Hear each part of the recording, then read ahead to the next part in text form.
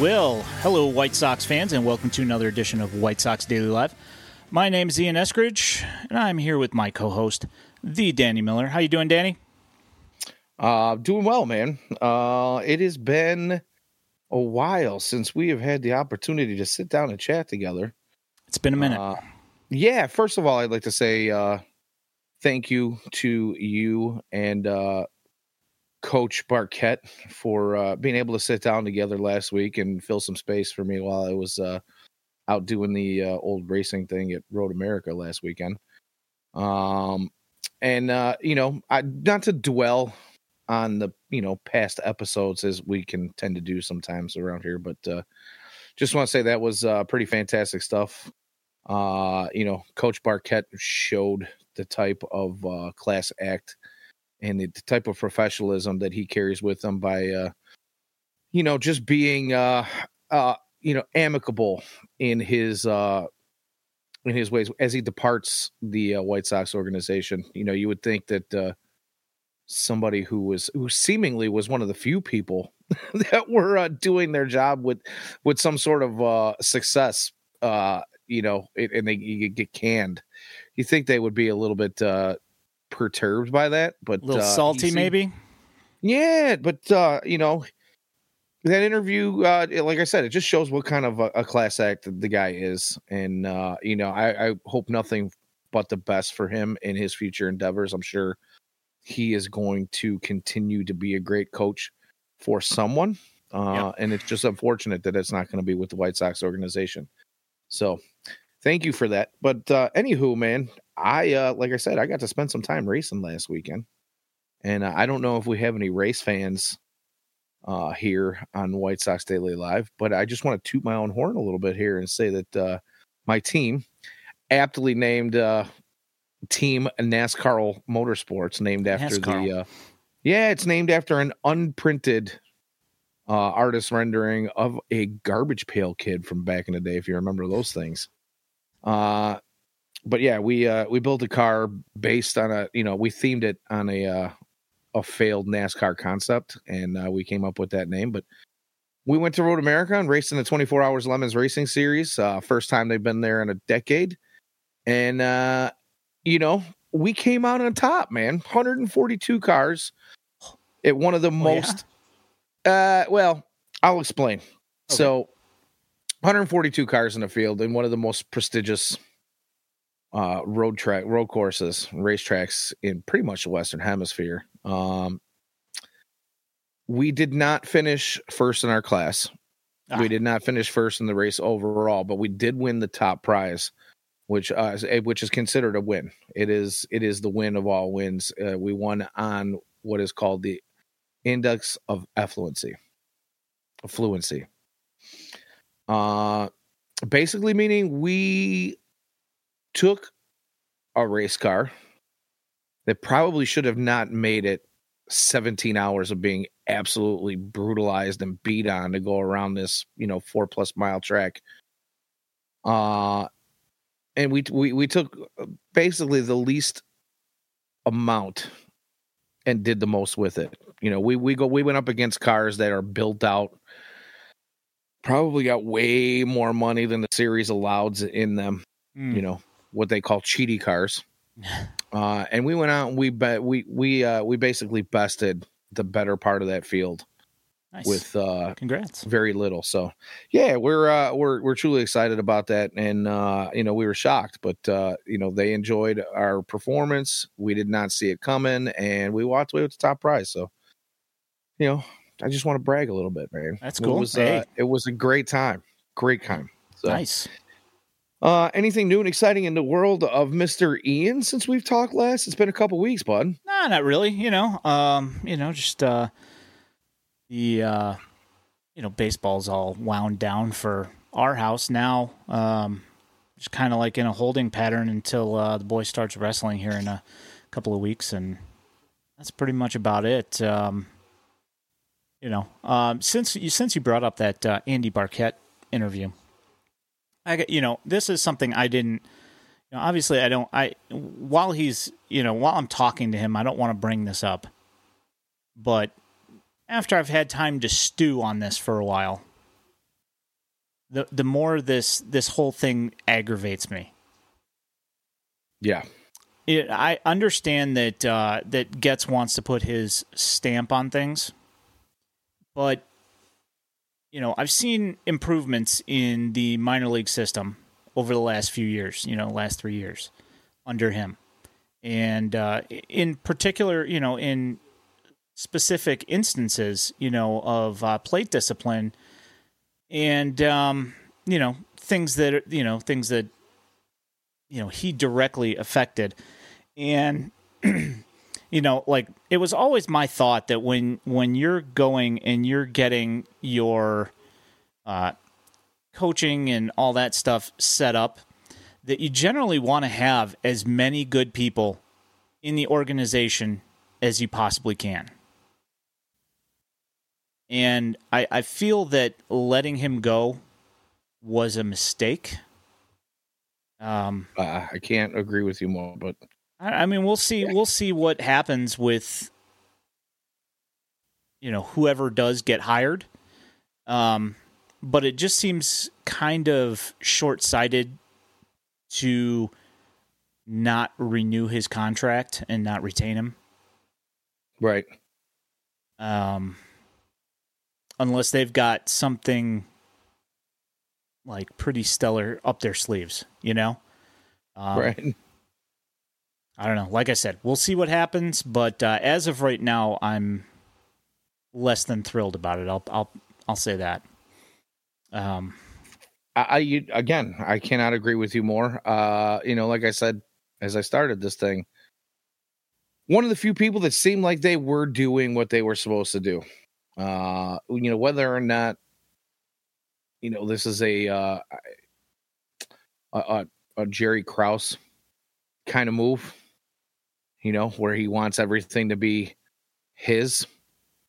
Chris Getz could put his stamp on the organization by keeping the people around that are going to do the right thing as well, too. You don't necessarily have to burn it to the ground. Yeah. I think there were a lot of places that still might hold some people in them that have not been burned to the ground. So, yeah, I stew a little bit on that whole situation as well, too.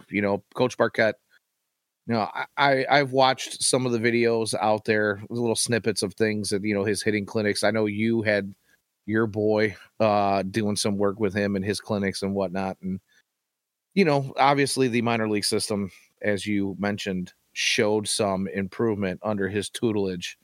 And we just haven't seen it make its way up to the big league club yet, or at least not in full. Yeah. And it's just unfortunate that we're not going to get to see what his stamp on the hitting approach of this major league team is going to be, because who knows, if all the work that he has done is going to continue to be something that is taught along the way, or if somebody new is going to come in and basically tell you, these young kids to start with an empty cup and forget all that stuff, and I'm going to teach you something different. Yeah. Ladder Enjoyer says, "Bring me Tim Hires," and he's with the Rangers, and the thing is that's a guy who Barquette used to work with. So if you're going to bring in Hires, could have kept Andy. You know what I'm saying? And, like, the funny thing is that Brian Bannister, when he got hired, he's like, oh, cool, I get to work with Andy Barquette again. Not so much. Guess not. So, yeah. But, yeah, Tim Hires, obviously.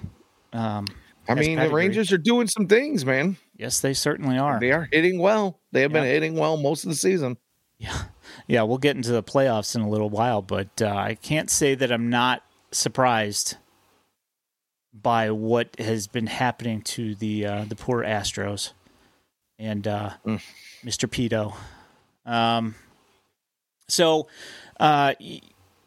I found out from Andy himself about not being renewed, and this week, about a week after we found out through Twitter, the White Sox confirmed that Daryl Boston and Castro are both, and that the one thing I found pretty interesting about the press release that was put out by the White Sox was it says that Kurt Hassler and Chris Johnson were offered positions in the organization. I'm curious what exactly that means. Now, are we talking, are we talking that they got something insulting? Yeah, you can do this if you want to stick around. Is it like that, or are we going to see them? Because the thing is that you don't know what positions they were offered, and because the White Sox are so God, I slow. hope it wasn't ticket agent.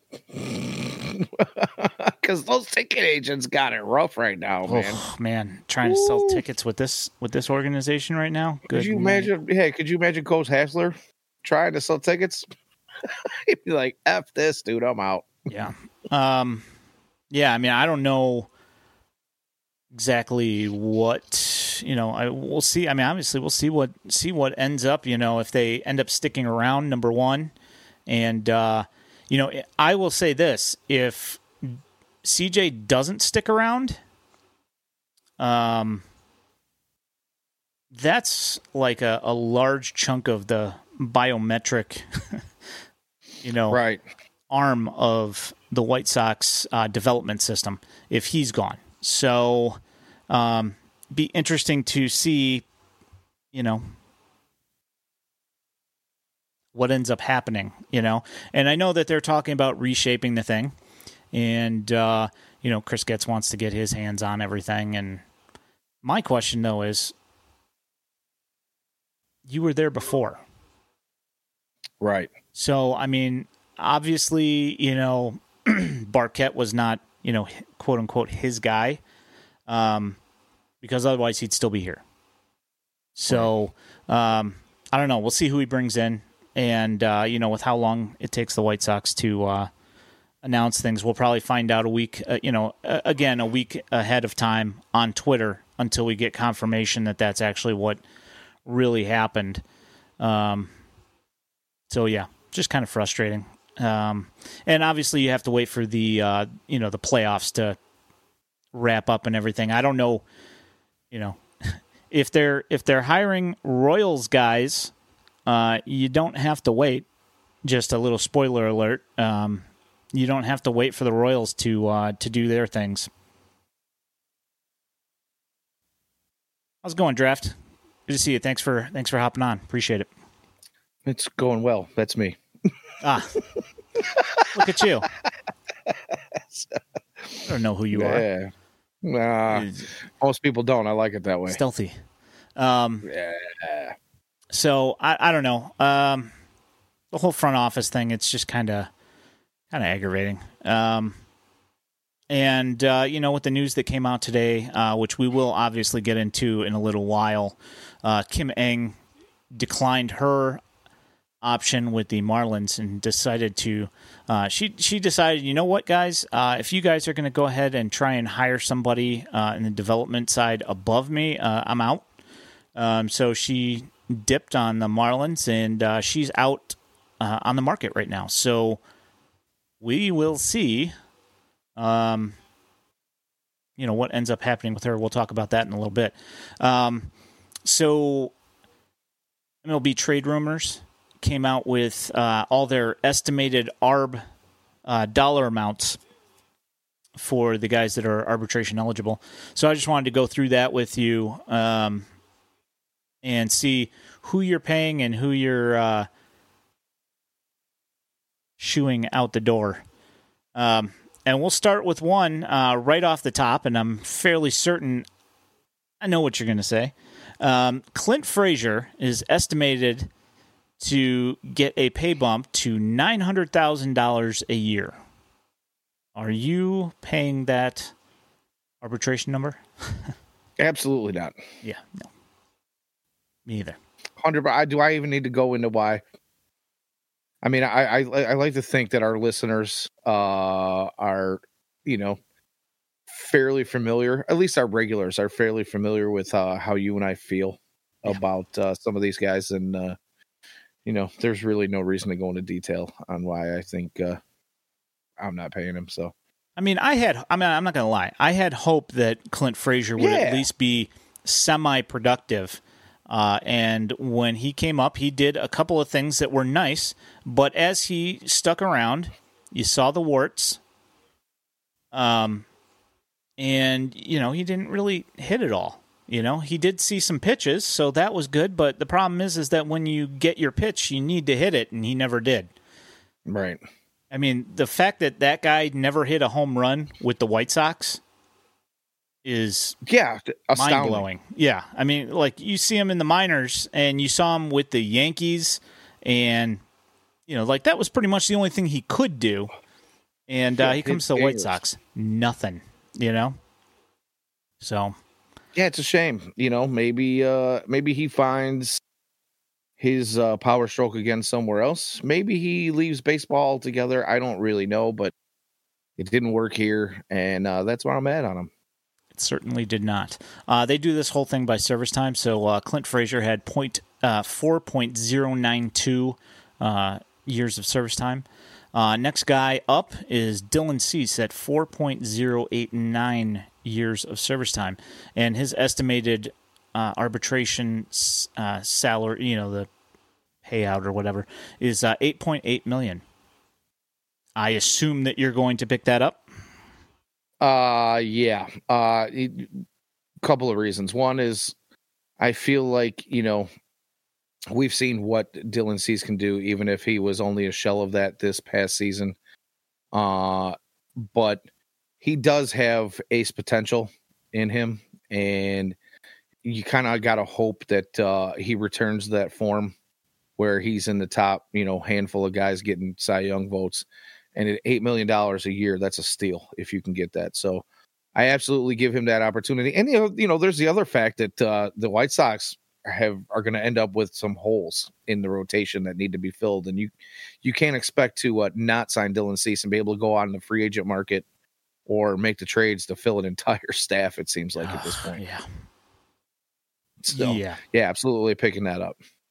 Yeah, and the next one in the order of service time is 4.041 years of service time, and that's Michael Kopech. And his estimated is $3.6 million, and I assume that you're going to pick that up as well. Yeah, again, low dollars for a potentially high ceiling, but again, you hope that you don't get the Michael Kopech who served up, cookies all season long. Again, he's a guy who has in the past shown us some really high potential. You just got to hope that he puts it together. Maybe this new, I don't know, what do you want to say? The new philosophy of the White Sox will bring in some new energy and, a different kind of mindset for these guys. So, yeah, $3.5 million, definitely taking that. Yeah, like that. Like the whole thing is that, you're hoping that Brian Bannister is going to come in and work with these two guys and get them on the level, where everybody estimated that they would be at this time, and figure out exactly like what's going on with Dylan Cease and why he's not able to get those outs that he got in 2022.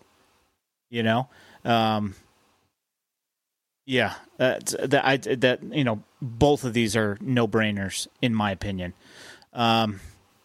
Absolutely. Next up on the list at 4.010 years of service time at $1.7 million, Trayce Thompson.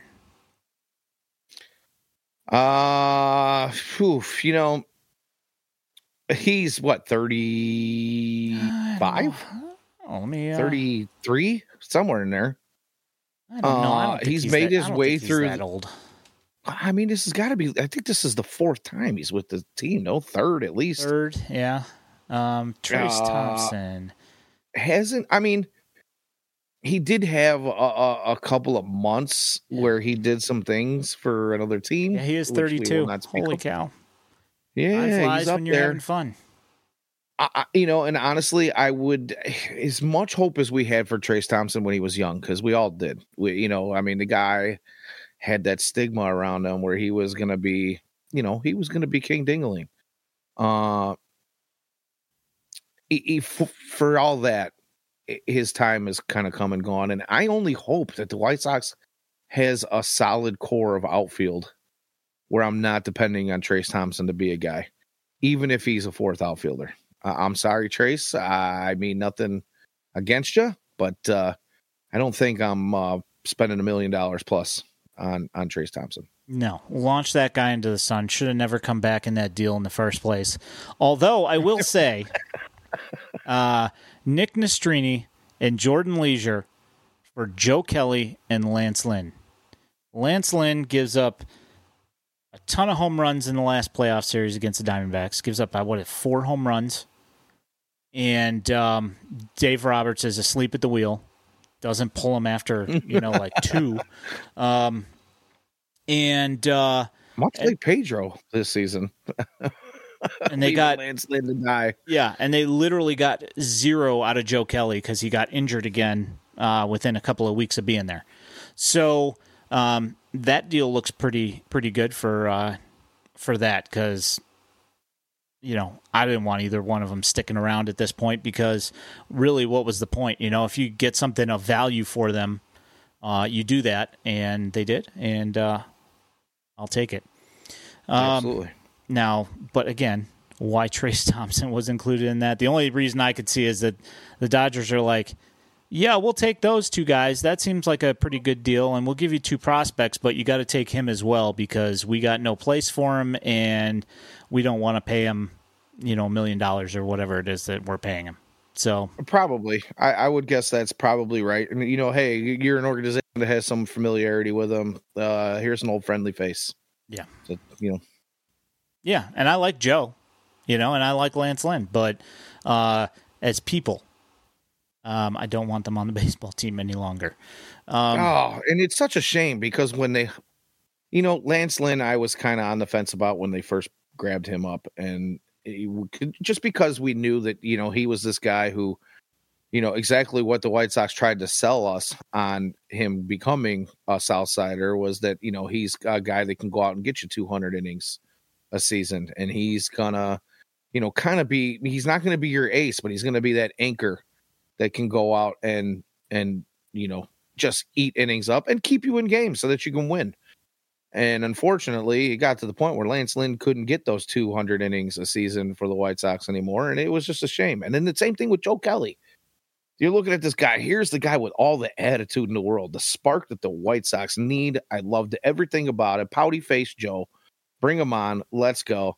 Never really created that spark. Yeah, well, I mean, it's kind of hard to do that when you're always injured. Well, right. That impingement or whatever it was in his elbow. Yeah, and the thing, and like I said, I like Joe. I like what he brings, but the problem is if he's never healthy, it really doesn't matter at all. Right.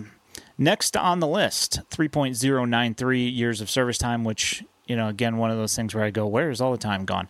$740K for Matt Foster. That one's tough because we know, again, like some of our other pitchers, we know what he's capable of. He can be solid, but there's a consistency issue. Staying consistently solid. I'm a little on the fence with this one just because of the cost.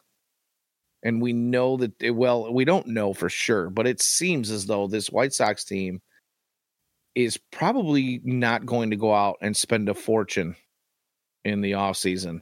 We do have a handful of guys in the minors that can fill bullpen spots. So maybe get those guys sometime. But at the same time, I don't know, man. $740K for a guy who can, do it. He can shove sometimes. Might be worth it. I'm kind of stuck on this one, to be honest with you. I'd actually like to hear your thoughts on this one. My personal feeling on it is if Brian Bannister doesn't think that he can be better than he has been, like markedly better than he has been, then right. I'm ready to launch him, because we've got, like the one, as we've said, the one thing that the White Sox have generally been pretty decent at developing: utility guys and bullpen arms. Right.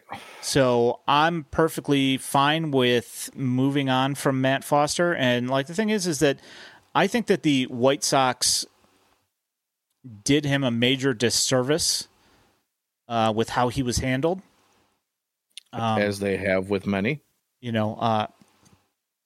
Especially, from I don't have him on this scene. I haven't added him to this scene, so I can't do it right now. But TLR leaving him out there to die, at the very beginning of 2021, I believe. Yeah. That was 21. Yeah.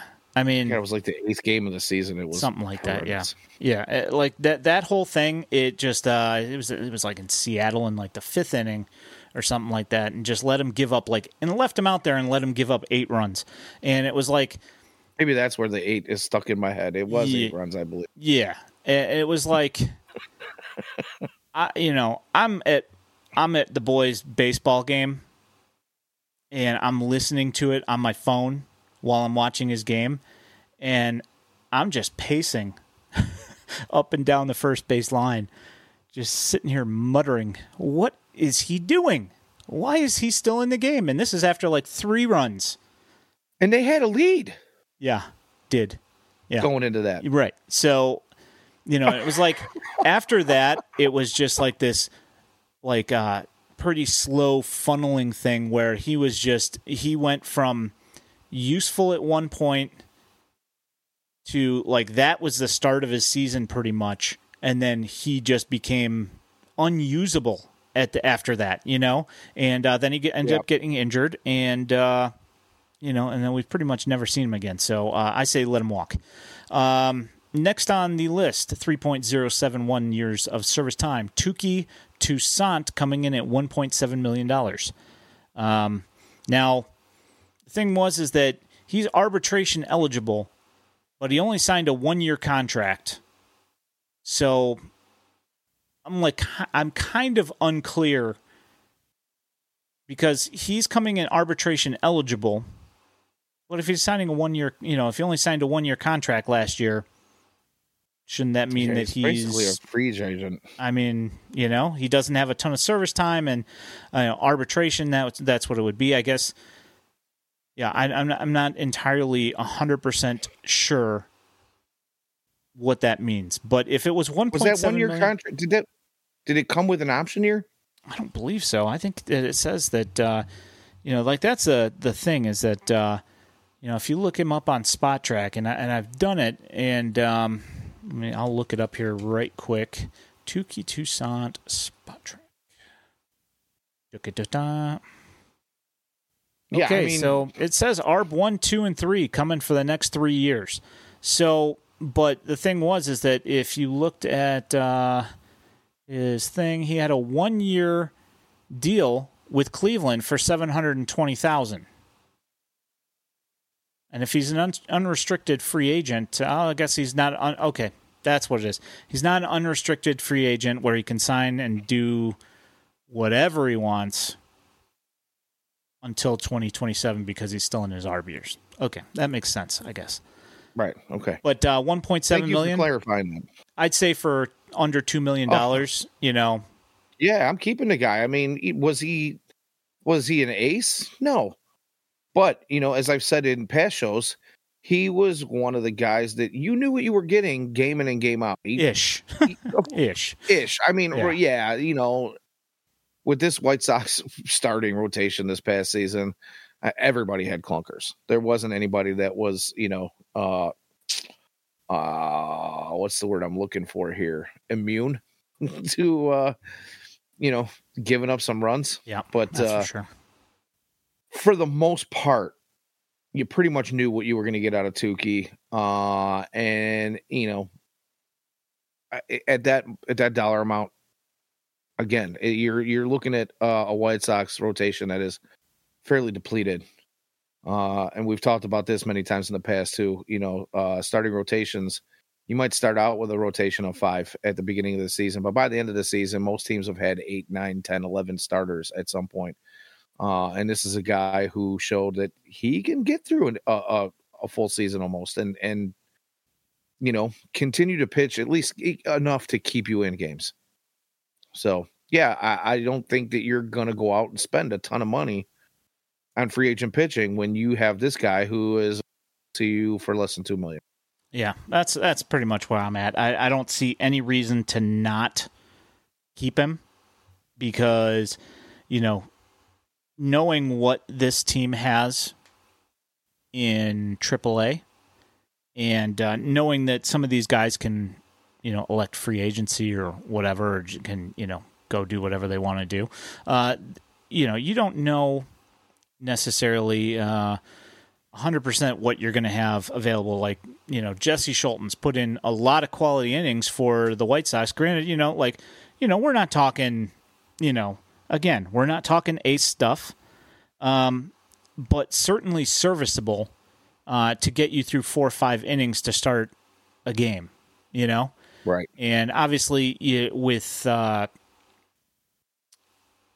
limited innings counts in some games where he's only going, 4 innings, you're going to run into bullpen fatigue and things like that, which is obviously less than ideal. But at the same time, if you run into a situation where you guys, where the White Sox only have, 4 starters, but you've got yourself a Tukey, you've got yourself a Schultens, you got yourself those 2 guys. You can do like what the White Sox were doing in the minor leagues and piggyback them, Right. And absolutely, figure out which one's going to start the game and have the next guy take over for him. And if if Tukey pitches 3 and Schultens pitches 3 or 4, then you get 7 innings out of him, and that reduces the amount of bullpen fatigue you get. And right. I mean, and the thing about this upcoming 2024 season that's different than the last few years is there's, we have been talking about this contention window for, the last 3 or 4 seasons. And where we're at right now, we know that we are no longer in any kind of contend for anything, let alone a World Series or, going a deep playoff run. We're not even contending for the MLB Central at this point. So, I mean, when you talk about guys like Touki Toussaint and Jesse Schultens, those are the kind of guys that are going to help you bridge the gap to becoming competitive again. And for the dollar amounts that you're going to spend on guys in that, that level of talent, you have to just go ahead and fill those holes and fill those gaps until you can rebuild better.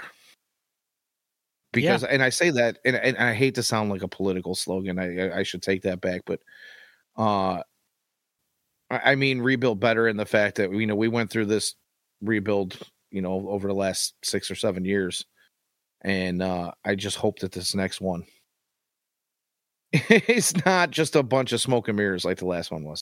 That's all I'm saying. Yeah, I mean, there's no mistake about where we're at. Yeah, I mean, we'll get into a little bit of this stuff later, at least a little bit. I don't think that you can necessarily hang the way that this one went on what could possibly come of what's coming with this next situation that we've got going on. Yeah, like I feel like the drafting has been a lot better, and that you're seeing a lot more results out of some of these guys that are coming in from the last couple of draft classes. I feel like the overall talent floor has gone up, despite the fact that it's not quite as, it's not as top heavy as it used to be, right? Right. Where you had like 4 guys who were like top 100 guys.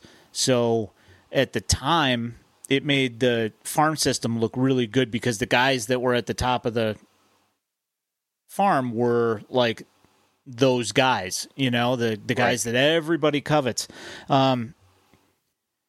I feel like things are better along this time than they were last time. That said, yeah, there's definitely more balance. Like you said, when you got those 4 guys and you graduate those guys, the system tanks rapidly, right? Now with the balance that they have, and at all levels, aside from maybe, well, I guess we did graduate a couple of those guys to Charlotte here at the end of the season, but before, when you talk about those 4 or 5 guys that are the top guys in the system, they were all kind of close at the same time, right? Or within a year or 2 of each other.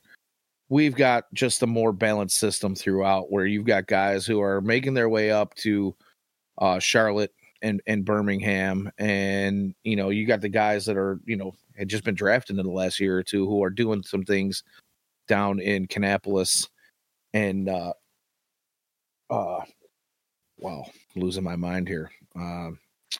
Winston-Salem. Yeah, thank you.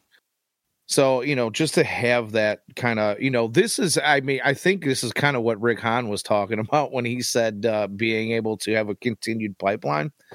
I think he was hoping for more out of his top prospects, but I think we're probably in a little bit better. Well, we're in a little bit better of a situation, I guess, is what I'm saying now. Yeah, I mean, and I just hope that trend continues. Maybe, like the thing is that like I'd like to think that I mean, more or less, like the issue has been health, and from what it kind of seems, and it's a sad state of affairs for me to even mention this, but also the desire, right? Like, absolutely. It's one of those things, like where you watch the Diamondbacks right now, right? The Diamondbacks didn't have like all these guys that were touted in the top 100 that were supposed to be. I mean, they had a couple, don't get me wrong, but they didn't have like this, crazy, top 50, 4 guys in the top 50 type thing, and those guys didn't get deals before they even played a single pitch in Major League Baseball for millions of dollars. And, like they weren't anointed to be the next superpower before they did a thing. They had to scratch and claw, and they did. And I mean, they're in the National League Championship Series right now. Right. I mean, they're losing 5-3 at the moment, but that's still more than anybody expected out of this team. And it's kind of one of those things where maybe the White Sox will learn to make sure that the guys that they get are a little bit more, have a little bit more, burning, competitiveness. Some moxie? Yeah, I mean, come on, man. Yeah, I'll get to it in a minute, but I don't know. Did you watch that? Did you happen to catch that Bryce Harper, Pat McAfee interview? I have not, and I've seen so many people tell me that I need to see that. There's a little clip flying around on Twitter that's like 10 minutes long or whatever, but the entire interview is pretty fantastic, and I'll get into that in a little bit. All right. Let's finish the ARB numbers here. Garrett Crochet, absolutely. Just a hair a little bit over 3 years, $900K. You're paying that $900K. Absolutely. I mean, you're not going to not pay that because you're not going to let him leave for that amount of money. There's no way. And then Andrew you still Vaughn, need to see what you have in him. Yeah, you really haven't had that opportunity yet. Yeah, and plus, if you just use him, even if you do him the disservice of leaving him as just a reliever and not even allowing him the opportunity to stretch out a little bit, even if you do that, you still got to keep him. Andrew Vaughn, 3 years on the dot, $3.7 million. He's league average. For $3 million. For a little over $3 million. Yeah, for almost $4 million. But I mean, just under $4 million. You're not going to let. I mean, he's a former first-round draft pick and as at least a major league serviceable. And the thing is that he when his back's not hurting or his hamstrings aren't hurting, he does, he played a little bit this year. He didn't sit out too much. So his first half seemed like he was going to be the guy. And then, like power numbers tapered off. So you hope that. But then they caught up at the end of the year. Right. You just you just hope that, we've been talking about this now for 2 seasons and we're going into the 3rd year of Andrew Vaughn. He's got to take that next step. Yeah. So take it, man. Let's go. Like, what are we waiting for here? You either take that next step or you take a flying leap, or one or the other. So, let's do something. Yeah. I'm tired of talking about it. Right. So, as I mentioned earlier, Kim Ng declines her option to stay with the Marlins. Ownership. So the little backstory here is that she was brought in by Derek Jeter when he was running the Marlins. He had a falling out with the ownership group because he didn't agree with the way that they wanted to develop people. And so he left.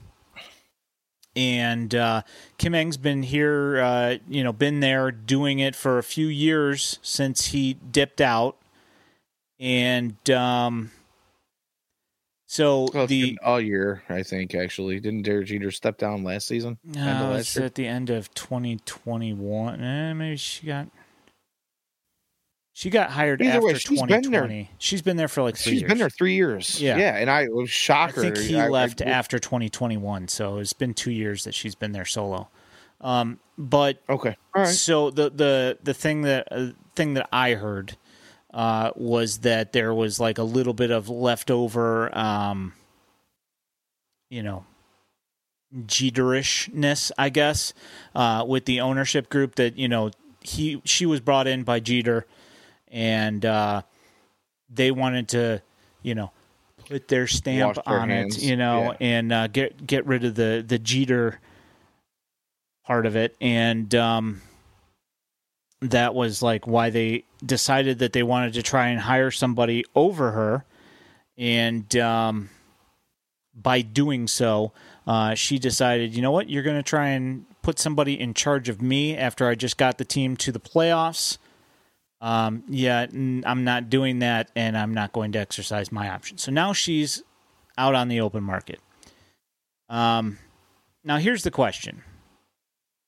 I've seen, since this news came out this morning, and I tweeted about it, I put it out on the account, that, Kim Ng's out there, and, a little bit of sour grapes about the fact that Jerry didn't wait until that whole thing was done and over with, at least even until the season was over with. As I say, can we wait till the off season to see who's out there and available before we appoint or anoint? Guys that are already in the organization. Come on, it's the White Sox thing, right? That they want to make sure that they get the guy that they really want. So because apparently Getz was going somewhere else. Like, right. Or he wanted to get like that extra couple of weeks a head start, so he could do his deep dive. I owe it to the White Sox fans to get this thing done quickly because we don't have time. Yeah, shut up. Oh, good Lord. Anywho, so my question is, and I sent out a couple of questions to a fellow streamer / blog site guy for the Marlins, asking him how he felt, and I haven't heard back yet. I just did it like 2 hours ago or whatever. But I've seen mixed reactions from the Marlins fan base. Mostly though, not too thrilled that she's gone after what she's done. And so my question is that now that Chris Getz is the one voice, as Jerry likes to say, if you are going to put her in a role of, in charge of development, and give her like some sort of a presidential title of some sort that would be not a demotion from what she was doing in Miami, is she somebody that the White Sox want? I mean, I would sure hope so. I mean, if you're looking for a serious answer on this question from me, I would hope so. Yeah. Okay. So what? She started her career as an intern in the White Sox organization in the mid '90s. Cool. I don't remember exactly what year. So there again, and you and I and White Sox Daily's very own Logan Hard kind of had a little text, chat thread conversation about this earlier. We all know how Jerry's loyalty runs deep. And, when you hear something like someone who has been part of the White Sox organization in the past, maybe his ears are ringing a little bit. I don't know. But, her being the first woman GM in all of the 4 major North American sports, aside from that, the history that she's made, she's got a pretty damn good resume. And the things that she did in Miami seasons, I mean, just look at where they were at in the postseason this year. Yeah, no, I know. With the 23rd or 21st overall highest payroll and the moves that she made. And she really bolstered the club with a couple of moves just in this mid-season trade deadline. They just seem to develop guys that half the time you've never even heard of. And they come up and they do things. You know what I mean? Do they though? Well, I'm not saying they're superstars. Since she's been there, this is what I'm getting at. Is that I'm playing devil's advocate here, and I'm not saying that I wouldn't want her, right? Because but the thing is that Chris Getz, unless they fire him, he is the GM. Correct. As the GM for the Marlins, let me read some of the trades that she did. She got Berger for Jake Eater. Jake Eater was a 4th rounder in 2020 in that abbreviated weird draft. She got Arias from the Twins for Pablo Lopez, and here's another one, Byron Churio, who's a guy. So the Twins did get some stuff, for Luis Arias, which, I mean, don't get me wrong, I'm happy to not see him all the time now. I was going to say, and Arias is not one of those guys that, you can't just throw him out there like, they got Arias. Like, dude, dude's done some stuff. Yeah, good trade. I'm not saying it was a bad trade. I'm just saying that they did give up some stuff for that. They got now here's like a couple of pretty good ones. They got Jesus Lizard for Starling Marte, which 10 times out of 10 you do that. That's a expiring contract at the time. And they got Brian Dela Cruz for Yimi Garcia, which you do that also because also expiring deal. They got their closer AJ Puck for trading JJ Bleday, who, when he was drafted, he was a pretty well-regarded guy. And in the minors, he didn't really put up astounding numbers, so it wasn't like a huge loss per se. And then they got Josh Bell for Gene Segura. And here was the weird one, right? This trade, they traded Gene Segura and Khalil Watson, do you know anything about Khalil Watson? Why don't you go ahead and refresh my memory? Anywho, so he was when he was drafted, he was supposed to be like one of the guys in the draft, 1st round draft pick. And that's about the length of my knowledge on him. Yeah. I do remember that he was supposed to be a guy. Good bat speed, great glove, fast. Was supposed to have a above average hit tool. Was supposed to develop into some nice power. The only thing that happened was that he was a decent fielder, and that he had speed. He didn't really produce a whole lot for the Marlins, and he was drafted the year before. No, the the year before, I believe, no, it was in 2021. So the first year that she got there, that was their number one pick. I believe he was in 21. Yeah, first rounder 2021. Okay. Didn't do anything with all these, all these tools, which I'm not saying that any of this is necessarily her fault. But in the minor leagues, he got rung up by a first base umpire, and he acted like his bat was a gun, and he pointed it at the first base umpire and got suspended for a while. So that trade for Josh Bell looks like it cost a lot, but in reality, probably saved them a pretty large headache because that guy seems like a real idiot. Not to mention that Josh Bell, the second half of this season, did some things for them. Absolutely. I'm not disputing any of that. I'm just the whole Khalil Watson thing is just kind of one of those crazy stories that you're like, what is wrong with this dude? Anyway, so their drafts, if you look at their top 30 up until this year, the last couple of drafts, you know how like with this draft for the White Sox, this draft for the Marlins, same thing. People felt that both of those teams did really well in the draft. And so their top 30 got a nice influx of talent, in the top 30. I mean, you could say what you want about like where the farm system's supposed to be and why these guys are infiltrating the top 30. Right. But their top 30 from the last couple of drafts, there's not a whole lot. Like it's like three guys from like each draft that are in the top 30. And you look around at their numbers and the guys who are doing things, it's not guys from the draft really, Okay, all right.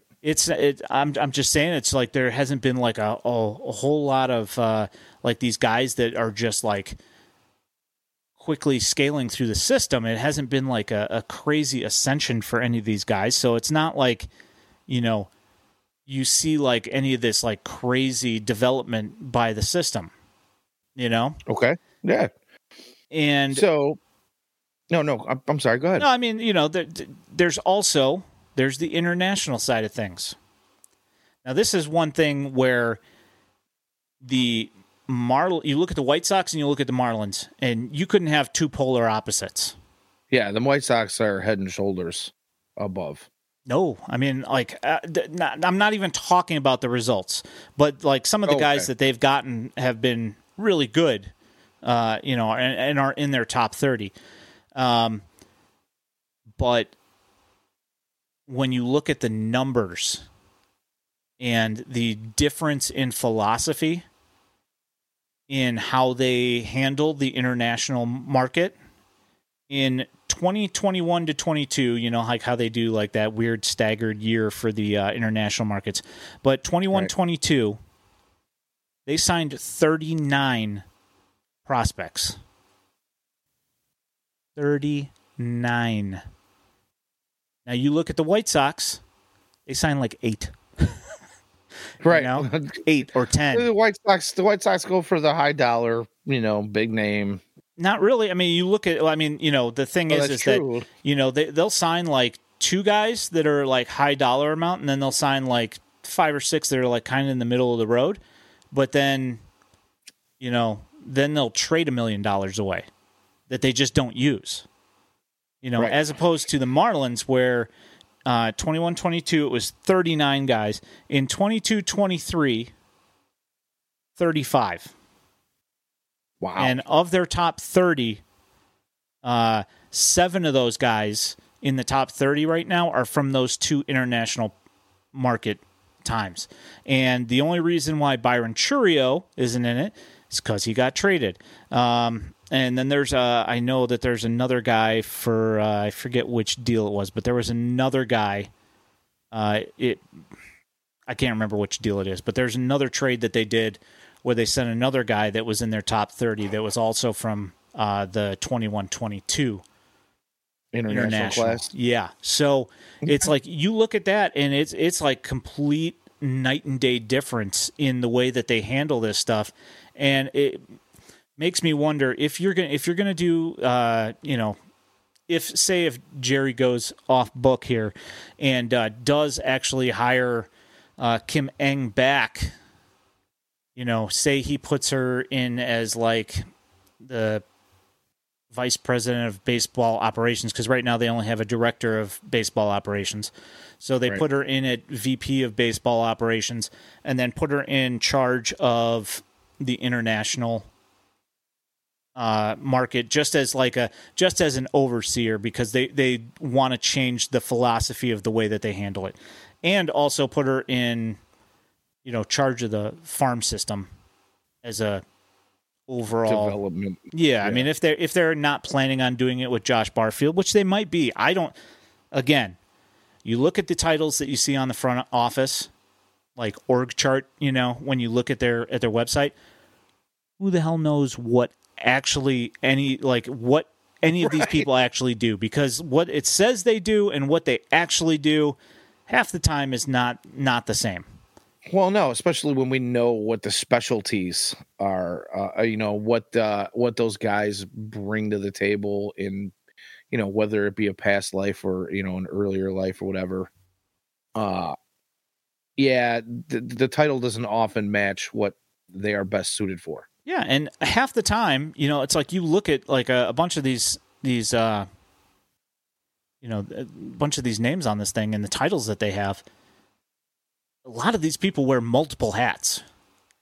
Correct. They do multiple things. It might say one thing, but not only do they do one thing, but they also do another. It's exactly like Chris Johnson. He's the head biomechanist for the entire organization, but his title says that he's the hitting coach of Charlotte. Correct. At least right, it did exactly up until he was in, White Sox land here. Yeah. So, I mean, well, that's what I meant by, past lives, I guess. Anywho. Yeah, I'm with you. You don't really know what's going on scenes, and as far as the White Sox are concerned, we probably never will, because obviously some of the things that have been leaked throughout, especially within the last few years, whether it comes to tech or biometrics or strength and conditioning, or we're told one thing and we don't really see another, what we're being told, and the numbers of let's just say advanced analytics staff and all these things. We don't really know what's going on there, because there doesn't seem to be the information that's being leaked and whispered about. It doesn't seem to be coming to fruition in the real world. So you never know what's going on with this team. Never. It's insanity. Yeah, I will throw this out there, and I can throw this out there now because Coach Barquette is no longer with the organization. But watching his webinars, when he would have like other people on who I won't mention by name, because as far as I know, I don't want to mention them by name because I don't want to single them out. But it was mentioned that all of these guys did multiple jobs and had multiple roles within the organization. Instead of them having multiple guys to do these jobs, you have multiple jobs for one person. So you've got everything spread too thin, And this is exactly... Right. It can become overwhelming, and we just... We talked about this with Ethan Katz. When you've got 10 guys that are on the road, that are in your pitching staff, that are all having problems, and you're tasked with fixing all of them, and it's just you. You can't get to every single little problem and it's like once you get into the season, you're screwed, because working on this stuff in season. And a guy reverts back to it while he's on the mound, and you go out and you have a talk with him, and you're like, "Hey, you're doing this," and he's like, "Okay, cool, I'll fix it." He fixes it for one pitch and then reverts right back to it. I mean, it's like you can't expect bare bones staff to do all of the things that you are trying to accomplish. And this is the thing that makes me like ticked off about the Barquette thing is that when you have not enough staff and you see all the things that he brought into the organization with the iPitch and the pressure plates and, developing stuff with Chris Johnson and with Devin DeYoung and Cam Seitzer and working with these guys on building a program instead of removing people that that are, semi-competent at their job, at least. Yeah, why not add? Why not add to it? Why not both, Well, the answer to that question is money. Yeah, probably. All right, let's get away from this, this aggravation here. I'm just saying. Let's create new aggravation. Let's do that. So that sounds like fun. Tonight, the D-backs took on the Phillies, and the D-backs have been. Oh God, I didn't know this is where you were going. Yeah, absolutely. We're gonna create more problems here. So the D-backs went out and here goes another half a pack of smokes. More or less, just completely decimated the Los Angeles Dodgers. Their pitching staff held Freddie Freeman and Mookie Boots to 1 for 21. Ouch. And, just spanked them, like they just look completely demoralized. You see them panning down the dugout and just everybody looks sad, and that's like, these guys, they lost tonight, but they're pumped up and they're energetic and they're doing things, that is fun. They're fun to absolutely. watch. And unlike the White Sox, the Phillies, they've been funner.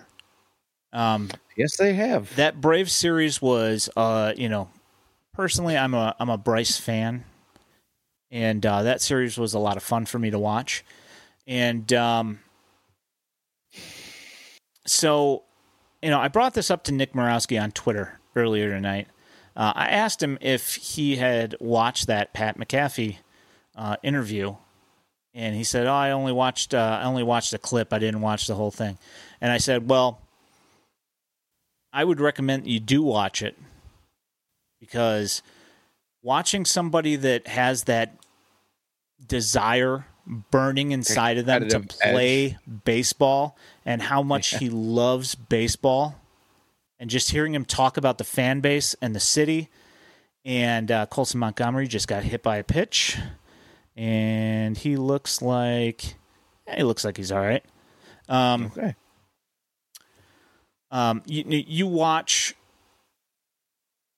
just like the fire coming out of him when he's talking about this stuff and how pumped up he is and how he talks about, the attitude that they've got in the clubhouse for the Phillies. And I have to ask, the White Sox didn't even offer him a contract, and Bryce Harper himself said that they had a good meeting. Yeah. Now, didn't even offer him a contract. Went after Manny Machado, which by all accounts of everything that I've seen, now I know that his teammates say he's a great dude and everything, but I watched this guy play. Well, the Dodgers didn't like him. I know that. But, when he was on the Dodgers, him stepping on people's feet on purpose at first base and just pulling all this spiking crap. Guys on slides into second base. And just complete garbage bush league crap. And this is the guy. I'll just come straight out and say, you just douchebag. Yeah, 100%. And this is the guy that they decided to put all their energy into signing.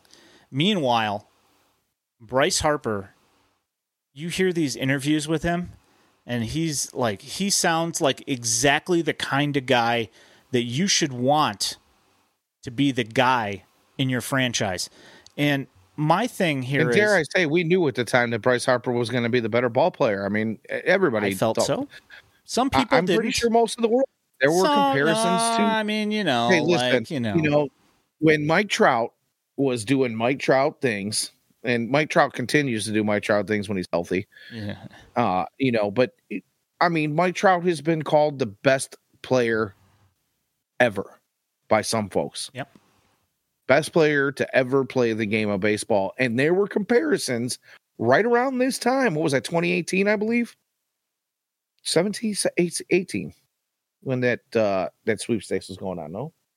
2018, yeah. Yeah. Right around that time, people were comparing Bryce Harper's trajectory. Yeah, but some people didn't like him, though. They said they thought he was a douchebag because they didn't like his hair, or because he got into a fight with Jonathan Papelbon, who everybody knows is a notorious a-hole. He's a dick. Yeah. But like and they're like, oh, it's too much money to pay.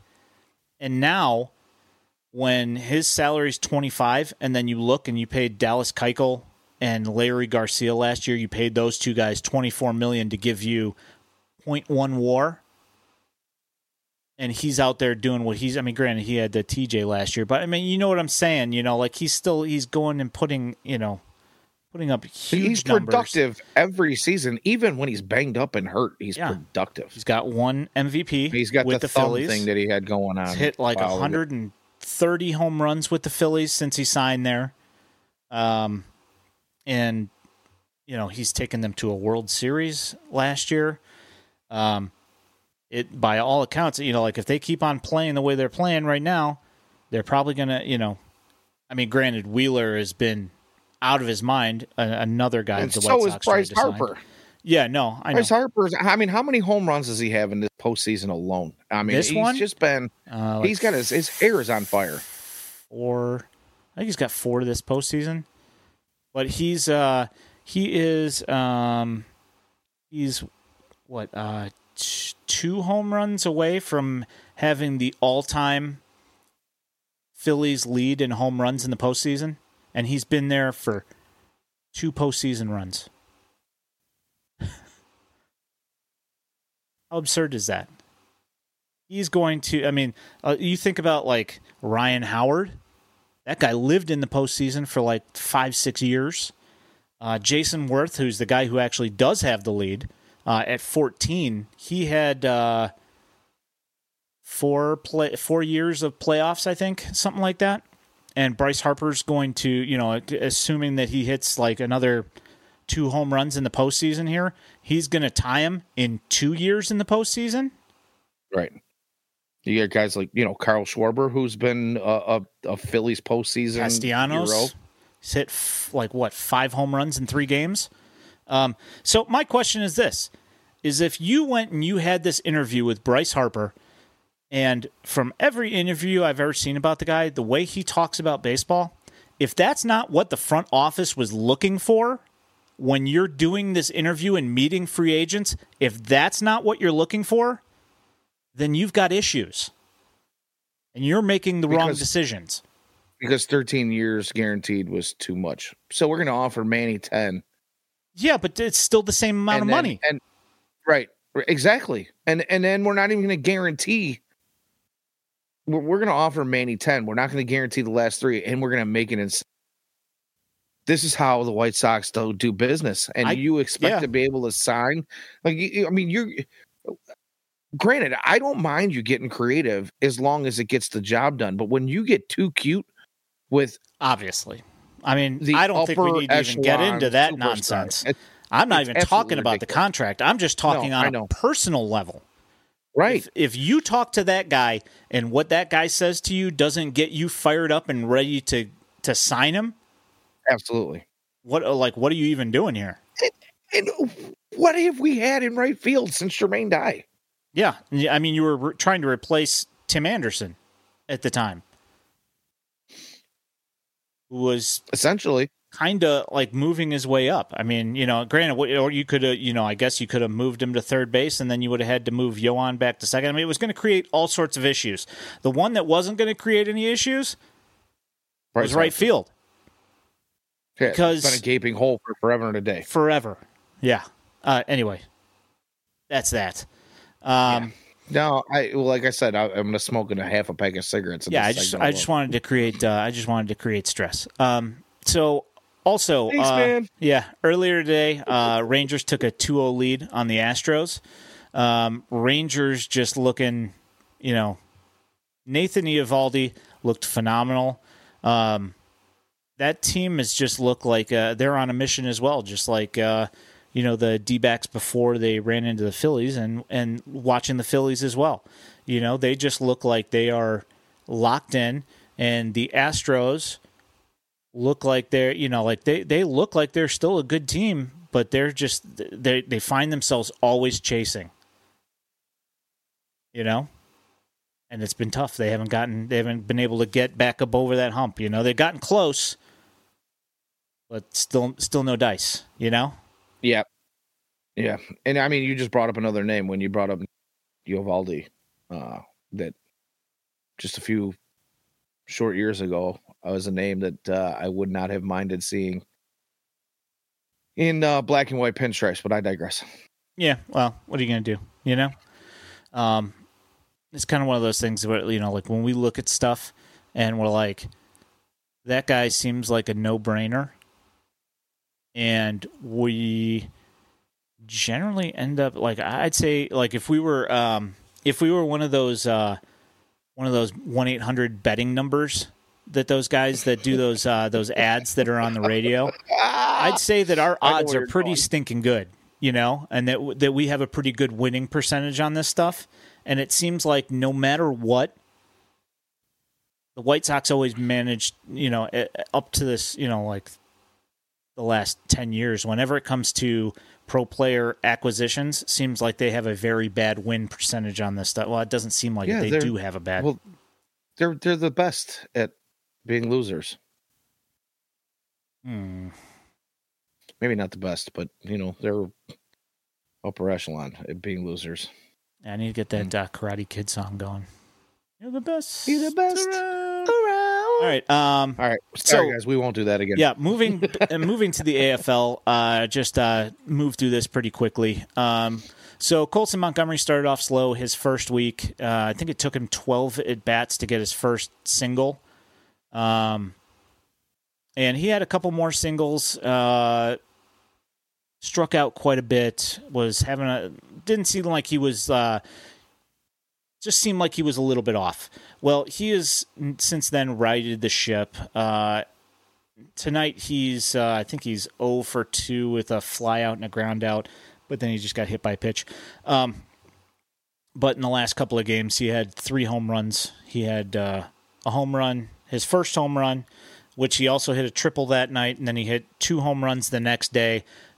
He went from like a 085 batting average up to a 250 before today's game, and something like a 600 or 806 OPS in just a couple of games, catching all that stuff up. Seems a lot more comfortable. It's pretty okay. 806. Yeah, I mean it's not bad. I mean, especially after the way he started. It took him a little bit to get it, but it seems like he's starting to catch up. And that's good. Jacob Burke is one hit behind Montgomery and tied with Ramos with 8 hits. He has 1 home run and a double, 6 singles. Throwing some leather. Looked fantastic defensively. Yeah. And he's 222 with a 697 OPS. It's okay. Let's see. Ramos.